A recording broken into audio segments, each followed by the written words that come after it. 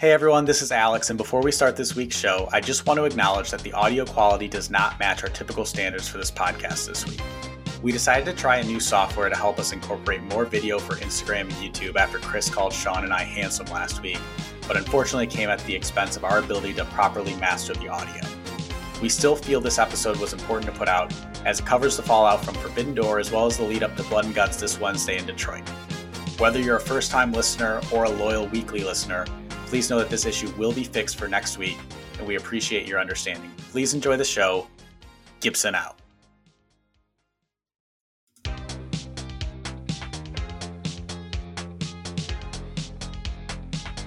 We are Wrestling Elitists. Welcome to our post Forbidden Door show. I am your co-host, Alex Gibson, alongside Chris, the Wizard Scott Moore, and the great O'Shawn Nash. How are you doing, boys? Ooh, that's great. Finally got off the roller coaster of Forbidden Door build. It was a good time. It was a great show. It was a successful show. I wasn't as successful in trying to mess you up on the intro, so sorry. It got in my head, but it does feel good to be back on the ones and twos. Before we jump into everything, though, let's do a little bit of housekeeping here. Please make sure you subscribe to the show via Apple Podcasts or Spotify and give us a 5-star review wherever you listen to our show. Visit us at Twitter and Instagram at Wrestling Elitist Podcast. And last but not least, please be sure to check out our website, WrestlingElitist.com, to get our latest match ratings and latest articles. Last week, we had one of our best weeks in website traffic history, I think. Our KPIs are flying high. Our morale is flying high. We had an excellent article from Sean reviewing Dominion. Chris recently put one out looking back at Vince McMahon and his power in WWE. And then my second Wrestlers You Should Know article recently came out as well, covering the workhorsemen Anthony Henry and JD Drake. So please go check those out. Share them with a friend. But Sean, how about you let us know what the show format will be for today? This week, I'm sure we'll open with a little bit of Forbidden Door discussion, kind of give you our favorite match and moments, news items, cringeworthy items of the week, and what we're really looking forward to is our Blood and Guts date on Wednesday at LCA. Whoa. Spoiler alert there. Let's make the people wait till the end for that. Oh, it's too hot. Well, let's jump into it. Before we go to Match of the Week, I just want to talk about Forbidden Door.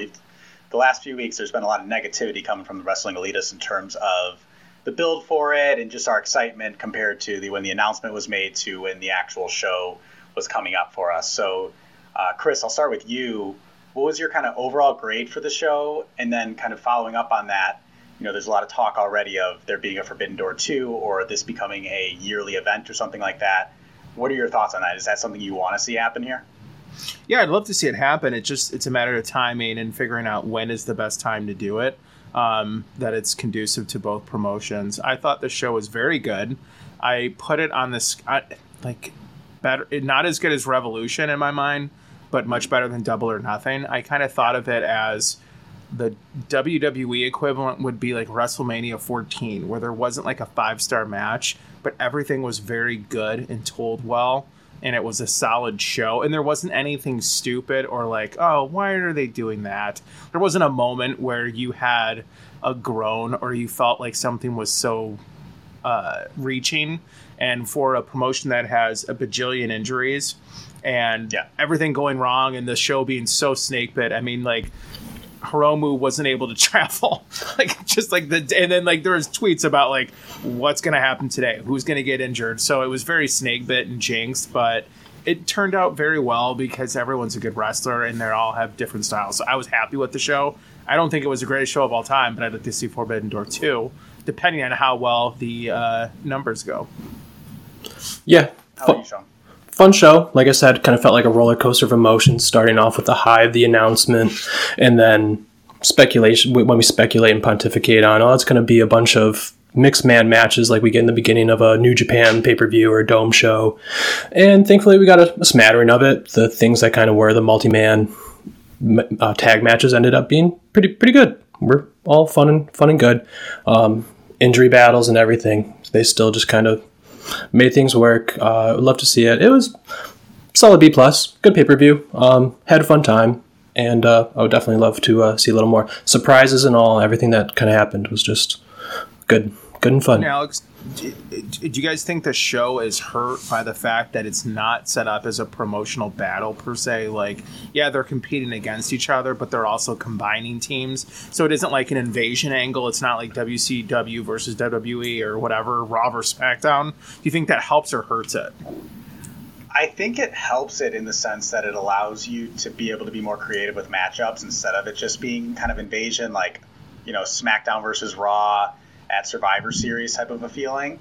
But I also think that you then have to be more thoughtful in the way that you're doing things, and like it makes you be more creative. So if they're willing to tell a creative story, and also I think you have to eventually have like a main title change in either scenario really.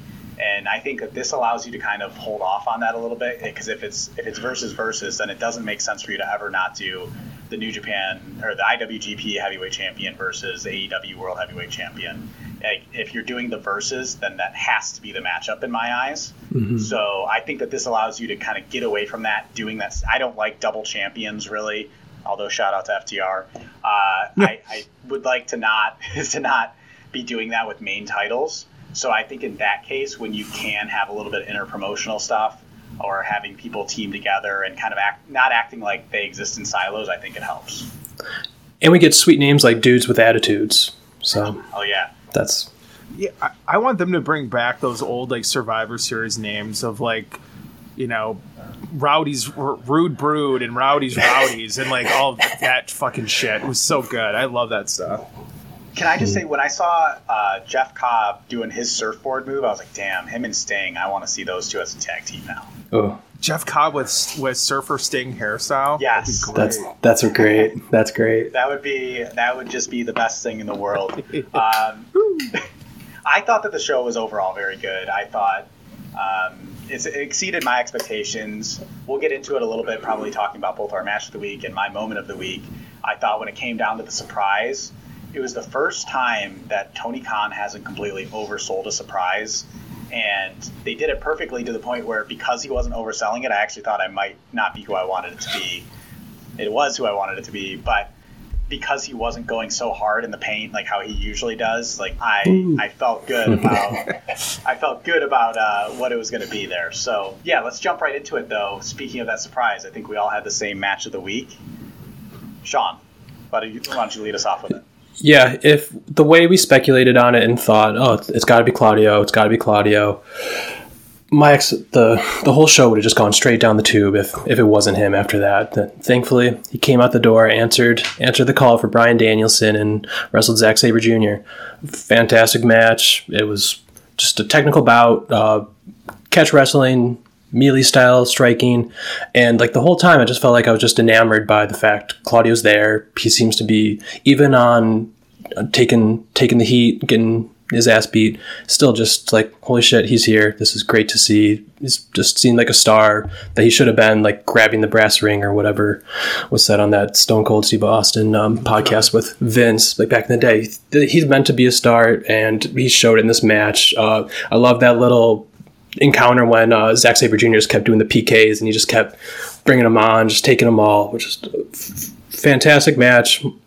Love the style. Can't wait to see him in the Blood and Guts match on Wednesday.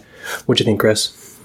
I liked it a lot. I mean, I think Zack Sabre Jr. has one of the most unique styles, and every wrestler is repetitive. Like, let's just get that out of the way. Like, there's a Flair match, there's a Shawn match, there's a Brett match, there's a CM Punk match in a sense too. But Zack Sabre Jr. does feel like a world of his own, where he just clearly improvises with the hold he's putting you on. And he didn't do that with this match. And maybe that hurt it for some fans' eyes. I think he just really wanted to give to Claudio and just give him his moment. And it was more so Claudio putting the match together, which is cool and like good of Zack Sabre Jr. He still got to get his shit in, brother. But it was very much so more of a Claudio match, and he did have his moment, and the guy is really over and he connects well. I don't think it was just a surprise. I think you have hardcore wrestling fans that want to see a great wrestler be able to get a shine, and he did, and he looked really great. He sold. I thought at one point he had a forearm injury because of the way he sold it immediately in the start of the match. I mean, I was paranoid and looking for injuries the whole show because of what happened going into it, but it worked. He played me like a fiddle. I thought he legitimately did have a damn forearm issue. And I was like, "Ooh, God, snake bit already, first thing." But he had a good match. He had a very stiff. Those shots were fantastic at the end, and he did great, even though he's got some weird boots. People make fun of me for my Doc Martens, but those were something. You guys have similar tastes. It's well deserved. Yeah. I loved that match from the start, and you mentioned before we got into match of the week that there was no moments that you were like, God, why did they do that, or that like pissed you off. They scared the shit out of me when they started that match with that running European uppercut, straight to the neuralizer, and then the 2.9 count. That was done perfectly because I thought that was about to end the match, and as a long-time Zack Sabre Jr. fan, I was really bummed despite how much I love Claudio. So, Chris, did you have something there? No, but that was genius because they knew, like, I mean, I would hope they would know this. Tony Khan knew this. You can't, Zack Sabre Jr. is not going to be on TV. So now you're taking him away from the fans and from that moment, and he's not going to be on TV again for maybe next year. So it was a bad idea to like have that be the finish. I mean, I like the idea of making him strong, but you do that against someone who can't work a lick, and you give him the Ultimate Warrior thing. Yeah, it got us to all pop off the couch. Oh yeah, I mean, I thought that it was it right there. Yeah. I was kind of bummed. Which, funny enough, I was actually watching, just as an aside, I was watching a history of Eddie Kingston and Claudio from back in Chikara, and one of their matches starts the exact same way, where Claudio does that exact same to Eddie. Those same two moves, gets a 2.99 count. They both get up, and then Eddie hits his spinning back fist and gets a 2.99 count. So it was a really just interesting to kind of see that as Claudio's comeback to the non-WWE world, being a similar type of style there. But so that stood out to me, though, that when he's walking outside and he's holding Zack Sabre Jr. with one arm, walks up the steps and throws him into the ring. Beast. The strength that takes, and just how impressive that is. I think you mentioned it yesterday, Chris. Like, I mean, he looks like a strong guy, but you don't realize exactly how much power he actually has. It's not bulk. It's incredible. It's a unique characteristic, though, that makes him different, and yeah, so unique. Because he doesn't look like he's John Cena ripped or Batista big, but he's probably significantly stronger than both of them, and that's a good gimmick and offense. Strong. Yeah. He did. He did the Andre the Giant spot and the Hogan Slam at the first over the top Battle Royal.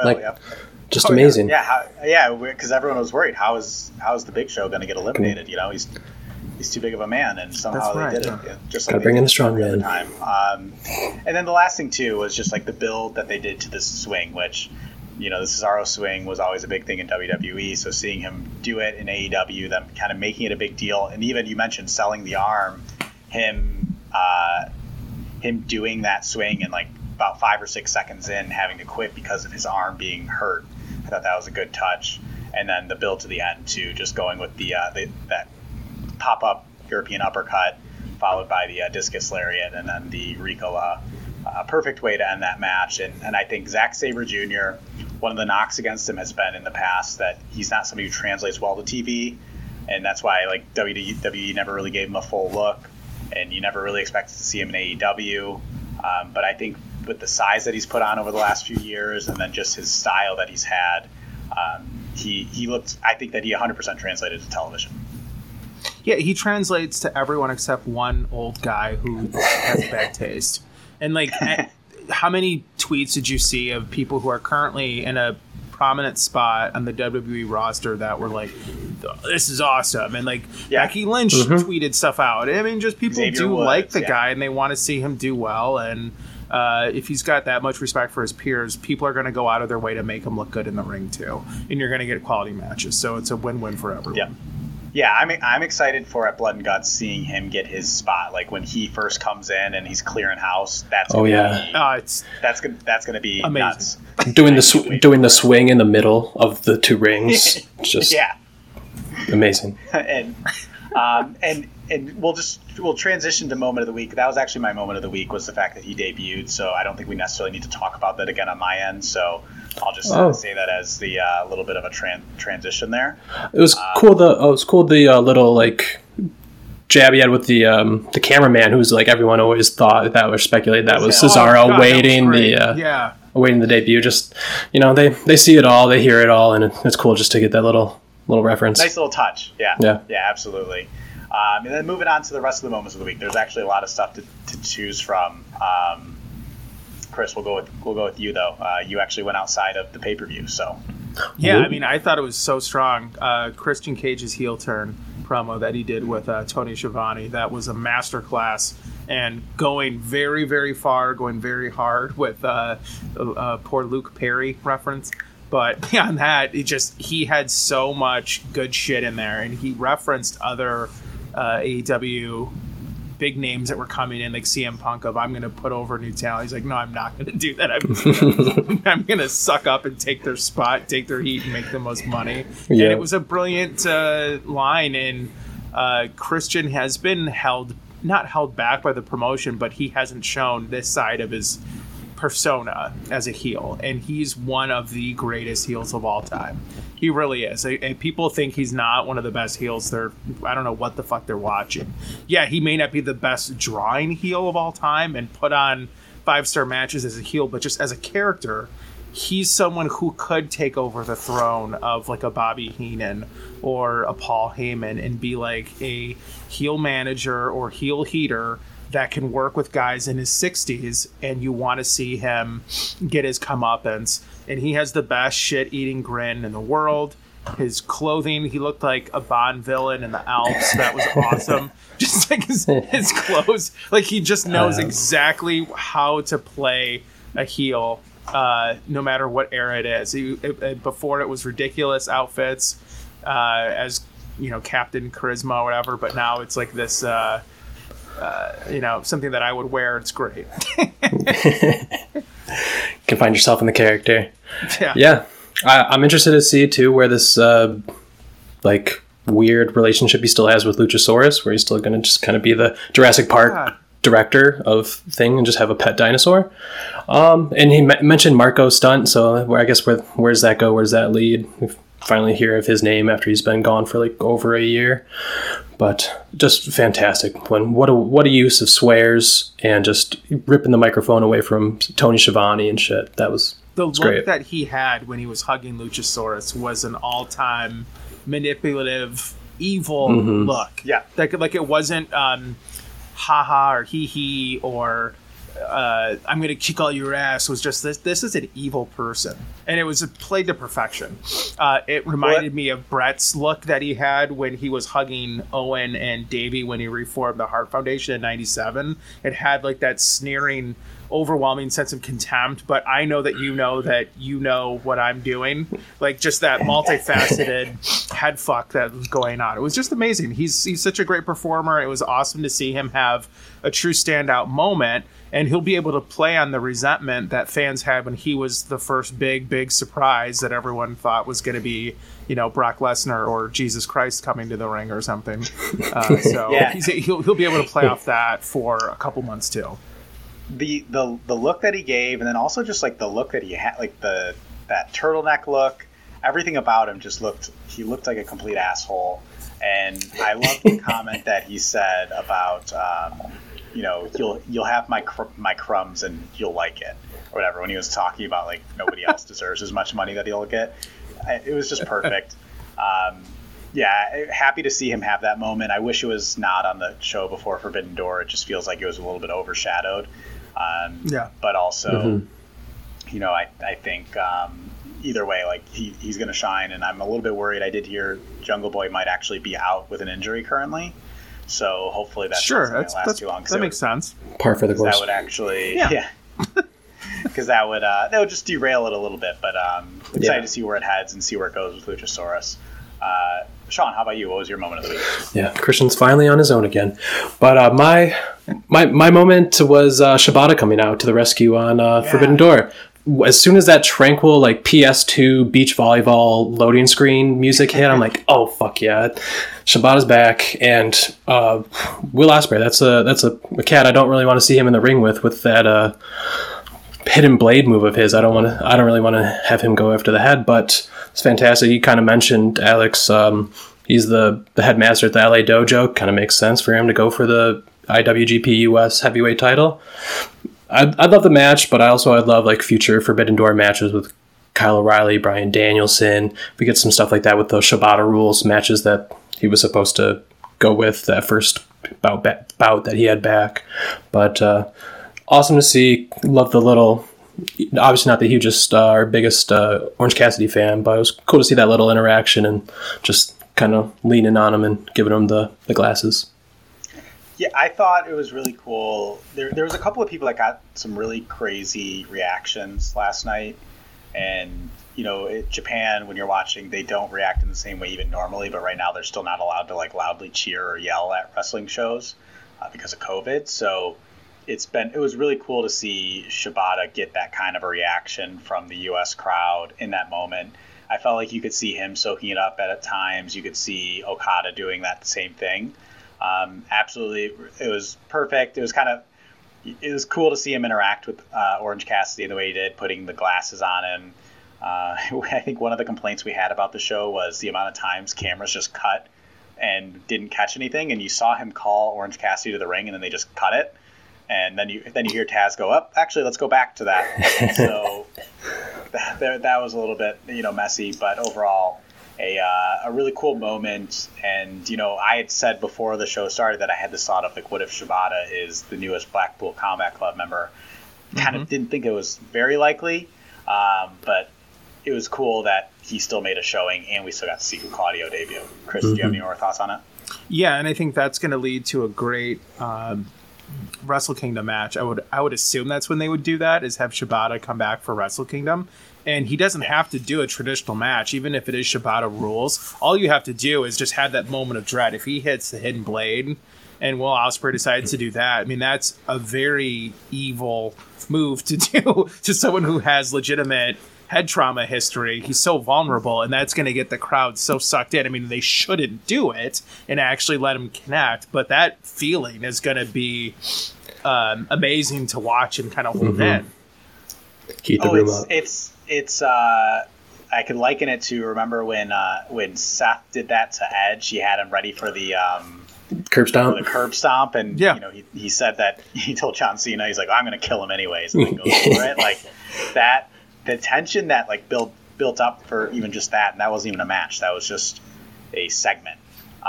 Was pretty insane. So I think absolutely you could do that. You could make Will Ospreay like a next level heel if you actually do that. I think you could make him somebody that is just universally hated.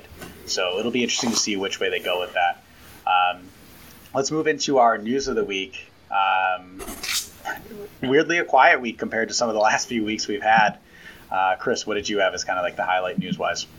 Yeah, I had to actually go check my notes because I was like, well, it's been everything's been so damn crazy that it is something kind of weird now in 2022 to not have a nightmarish piece of news. Like a standout, yeah. Right, yeah. But I think this is just pleasant news that there'll be a Ring of Honor pay-per-view July 22nd or 23rd, I believe it's a Saturday. It's going to be in Massachusetts. So Death Before Dishonor, I think it's what it's going to be. So that'll be good. I mean, FTR will defend the ROH belts. You'll get the pricey Samoa Joe and Jay Lethal. Gresham will defend against, I don't know who he's kind of locked with right now. It's not really set in stone.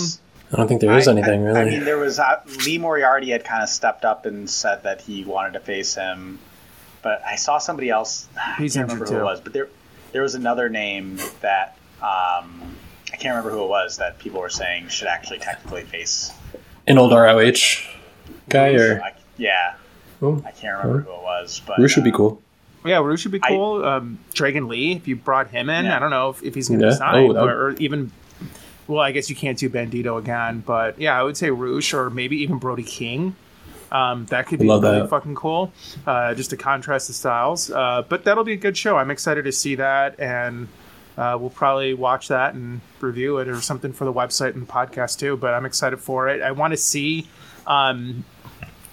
ROH get a landing spot. The problem, I think, for AEW with this is that you're devoting more time to another promotion that's not AEW. And they probably need to just focus on AEW, especially with all the injuries going on. It's like rebuilding the brand and investing in the characters that are going to be there week after week. And with some viewers not interested in New Japan, it's a problem to just have another fixation on another outside promotion. But whatever. I mean, it's their own company too, so it is what it is. But it's just something to have in the back of our minds, like, there's another company within the company here. Yeah, and you only have 3 hours of live national TV and right. a shitload of megastars on your AEW program, so it's tough to split that time. Mm-hmm. Yeah, I saw something interesting on that. Wherever they're actually having the show at in Lowell, it's 4 times the average ROH attendance level is the capacity of that arena. Yeah, wow. So I saw the arena. It's quite nice. It looks good. It's like a 6,000 seater. It's pretty big. So it'll be interesting to see if they're able to sell that out. And I think, when you look at them hopefully getting a TV show deal and things like that, it starts with them showing the viability of, getting fans in the arena for something like that. Lowell, Massachusetts seems like an odd choice to do this, but there must be a reason. I know. I think that's like an ROH town. I feel like they always would go to there. Massachusetts. Massachusetts in general, yeah. And so I do know that Tony Khan's a data guy, so he must know that there's a lot of people are going to be getting. The numbers are there. But, he would have to be plugged into some trend with numbers that's telling him that's a wonderful spot to do it. Yeah, absolutely. And kind of speaking on that whole idea of buys and everything like that, Sean, you and I had the same news of the week, and that was that Forbidden Door early number returns are over 100,000 buys. So, there was some concern of what if they do less than 50 here? Is there really going to, is the casual fan going to, purchase this for $50? We even have, our buddy Bird, he texted us the day before and said he wasn't sure if he was going to buy it at the time. So, there's even the people who are fans of New Japan weren't fully sure if they were going to. So interested to see what that final number comes out to. Sean, do you have any kind of additional thoughts to that? It's just nice to see. Hopefully this sparks a huge U.S. interest in New Japan. If this does anything, I think New Japan kind of really showed out in the pay-per-view. So hopefully this really helps them. It's positive to see that the already early numbers are already over 6 digits. So cool. It's cool. Yeah, maybe makes New Japan World more accessible in the United States. I mean, you have it on your gives it a reason. Stick, but it's not on Roku. It would be nice for it to have a better viewability here and accessibility. And then maybe they can stream or license some stuff with AEW if they ever get a deal. That would be cool as well for them to be able to show certain things from New Japan's history as well. I don't know if they'll be able to do that or not, but who knows? That could be cool. I thought this was going to be 50,000 to 75, so it's good to help establish what a baseline is, especially now with everyone injured. You can kind of go, okay, even if everything goes to shit, we can still assume that there's going to be 100,000 buys. Yeah. Yeah, and I think that's impressive. And how many years removed are we from, when they first started the WWE Network, to be able to in 2022 do that kind of a buy rate. It's not a dead medium. This is still viable. Pay-per-view still is those stupid boxing pay-per-views with the YouTube kid, Logan Paul or whatever, Jake Paul. Those things sold a shitload. And then they're going to do did you see they're going to do an Adrian Peterson versus Le'Veon Bell boxing show? Oh, good grief. No. Damn. I mean, that's going to be an abomination, but it's probably going to sell a shitload too. Of course. Yeah, naturally. Good. Well, we've been talking about a lot of good stuff, so let's talk about the cringe. The bad stuff. Chris, what do you got for me? Oh, yeah. Going back on last week, we talked about what the possible outcomes are going to be in the investigation of Vince McMahon by the board of directors and those outside agencies. So one of the things that we fixated on because of our human resources background was WWE's compliance standards and what human resources practices they have, which is going to be investigated allegedly from that article in the Wall Street Journal. Well, Johnny Laurinaitis was sent home on an indefinite leave, which makes sense given the allegations that came out. It's so weird, though, how Bruce Pritchard is the now head of talent relations. Now, I like the show with Conrad. Guys, just try not to have a malapropism for one fucking episode. Can I just do it for one episode without? That should actually be the name of his podcast company. Yeah, I know, Podrad. Podrad Thompson.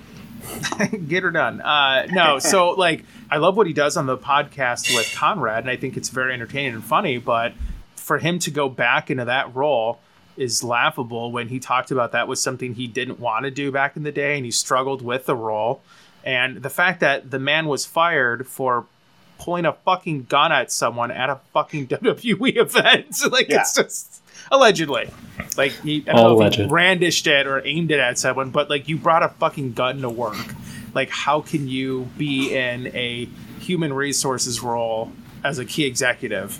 It boggles the mind. So yeah, is there something wrong with their compliance standards and their HR vetting? I would have to say so. Again, I love what he does with his Dusty impressions. The inside look back in the day is great. I love that podcast when it first came on. And he's meant to tell stories with Conrad. That's his lane. But good Lord, for him to be the head of an HR function is insane. But it just shows how weird that world is of you can get fired for something as egregious and as gross as that. And then you can become a prominent executive where he's very high up in the chain, in the pecking order. It's just bizarre how that world works. Yeah, and it's just, I feel like we talk about it all the time. WWE, but wrestling in general is just, there's all these old timers that want to pretend it's 1980. Everybody still thinks wrestling's real. Hulk Hogan's the biggest star in the world. That's not what wrestling is anymore, and I just don't feel like Bruce Pritchard is in touch with what the modern fan wants, or even what WWE is. It doesn't really make sense to me to have him there, but at the end of the day, if that's the way that they choose to go, I guess I won't be sad to not be watching it. Yeah, I don't watch WWE at all anymore. I can't even say I care. It's just sad that this is the reputation they have of just shit hirings. Back tonight, man. Oh, could you imagine? Is that really going to happen? Is that actually? I think yeah. He's coming back. Oh. You can only come back so many times. John Cena comes back once a year now. My cringe of the week was fans complaining about the ending of Forbidden Door. So after the Tanahashi and Moxley match, a bunch of people were complaining about the beatdown and basically almost like how it was the go home where there's just a big fight to get everyone to want to watch Blood and Guts coming on Wednesday. I don't understand why people were upset about that. They have to sell that show. They want to get high numbers. They want to get, maybe there's people who are watching New Japan that watch Forbidden Door that don't typically watch AEW, and they wanted to get people pumped for it. It wouldn't have made sense to just go off the air, I don't think, especially when one of the people in the main event is going to be involved in Blood and Guts. Yeah. It was just a stupid complaint where people just can never be happy. What are those, we talked when we first started the podcast and we had cringe of the week. It was what makes you kind of ashamed or sad to be a wrestling fan. And it's moments like that where people just, they just can't be happy. That's the type of stuff that really bothers me when I'm trying to be a fan. And so that was instantly, the second I saw that, I was like, okay, there's my cringe. As one of the three of us attending the show, I would just like to say, go fuck yourself, whoever this is. Getting that got me more amped for the show, so fuck you. I had fun. I loved it. It was the same ending as All Out. All Out did that. With people fighting at the end. That's fine. It's a drama. I think it stemmed mostly from the New Japan purists, but Dominion ended with a brawl too, so it doesn't really make New Japan had a moment where they set up an angle with Shibata and Will Ospreay, and AEW set up an angle. It's not the end of the world. And at the end of the day, like, this was more of an AEW pay-per-view than it was a New Japan pay-per-view, let's be honest. Yeah, and I think New Japan gained more out of this than AEW, you know. So like, they did. I think so. Exactly. Despite AEW having, you know, kind of more people come out on top, it felt like throughout the show, I think New Japan had more to gain more and did gain more. So definitely. Sean, what was your cringe of the week? Yeah, Glenn Jacobs on Twitter just is a real real piece of shit. Continues just kind of to bait and kind of garner a reaction that must do good pub for him in his world and his end. But Jesus Christ, does he just put his foot in his mouth too many times, and it's just, please get off. Please stop tarnishing your reputation with your bigoted thoughts and outdated ideals. But just can't stand it. Over it. I don't think anyone can top the response to him of Hangman sending the top 10 chair shots that he took to the head. That's the best response anybody can give. Proof's in the pudding. Yeah. Yeah, he's clearly running for the House or a Senate or something, or like governor or whatever the hell. He's not, because you wouldn't be. He's really showing off. Yeah, like you're dog whistling out. And you're not being a libertarian anymore. And it's funny that people would post like tweets of like, well, that's kind of different from what you said before. Like, oh, that's kind of different how you said, you know. And then people were like, there was another tweet, Adam, that I thought was funny. It's like, the WWE locker room must be so fucking stupid, where for years people thought this guy was a genius. Yeah. Oh, geez, yeah. And such a good guy. Like, everyone touted him. And then you always heard, like, he's sweet. Like, CM Punk was like, oh, he's the sweetest guy in the world. And, like, it's so nice. And Paige was like, I liked you. What the fuck? No. I don't know. It's sad. Especially when... State of the world. But that's a decision that most of the world is upset in some fashion by, and it's contentious. And, like, just shut your yap for a minute. Mm-hmm. Yeah, and I think it's just a statement on what the world does now, in terms of like the people that just want to be divisive, and that's what it seems like. He seems like he shoots for divisive at this point whenever he's tweeting. Exactly. Yeah. All right. Well, let's move on. Let's go to we talked about it at the top. We've been talking about it for months. The good stuff. Blood and guts. What we're anticipating. What is it that you're looking forward to most in terms of this Wednesday's show that we're going to? Chris. Oh, I can't go anymore. Sorry. Well, we got a ticket. I'll sell your ticket. Anyone? I'll sell your ticket. That moment of like, huh? We were over you pretty quick. Yeah. Jeez, damn. $200. Yeah, I'm excited to see our view. Like, I was on that little app that was like, oh, view your seat and where it's sitting from. And I think like we have a really good spot, so we'll be able to take a lot of pictures for the website and on Insta and our Instagram, because I'm the social media maverick. What? But no, it'll be a lot of fun just to get some really great views and to see that up close. I've never been to a War Games match or a double cage before. I've never even been to a double ring match, so that'll be fun. And Detroit has a good history of multi-ring matches. We did like World War III and WCW in the late 90s in Auburn Hills, so shout out. Yeah, you're not the ones. And so it'll be cool to be in that arena, and I love that arena. It's one of the most underrated sports arenas. Really? You don't like it? We off air, but you know, more was promised and less was delivered. But oh, well, that's the Illich's, yeah. What do you think? True that. I'm looking forward to just the set design, just seeing the two rings in there, like you were saying. Alex and you and I, we went to I think a Raw or something when we saw that awful Ronda Rousey wasn't actually going to be there, and then we all saw Hell in a Cell, and now we're going to see War Games. It'll be cool. Just the things that we've seen in LCA are just pretty up there. We even saw a just regular cage match at Joe Louis back in the day. We get a lot of good shit, so it'll be fun to see. Right. That was with that lady who had like a watch or something on her wrist, and it was like caught. It was like there was like spotlights were hitting her watch or her cell phone, and it was shooting all out in the crowd. And there was a chant to like get her to like take her get off her cell phone or something, and the crowd went nuts when she finally like picked up on it, and it had to be embarrassing. She fucked up. Damn, that was funny. Exactly. Yeah. Yeah. And it's a good time with the boys in downtown Detroit. Love the town. It'll always be the home. You guys gonna go and play like roulette later, or go to the tables? Gambling is like a no, heavens no. I don't. Yeah. Sell your soul and lose your money. We say that, but if there's any gambling companies out there that are looking to sponsor our podcast, we love gambling. We love gambling. We'll sell our soul to the devil to plug it. Yeah, I would. You bet your bottom dollar that I'll sell my soul. Well, that'll wrap us up for this week. Once again, we ask that you subscribe to us on Apple Podcasts as well as Spotify. Visit us at WrestlingElitist.com for all our latest match reviews and articles. Please make sure you share the show with any friends and family that like wrestling. Rick Rude, take us home. Hit the music.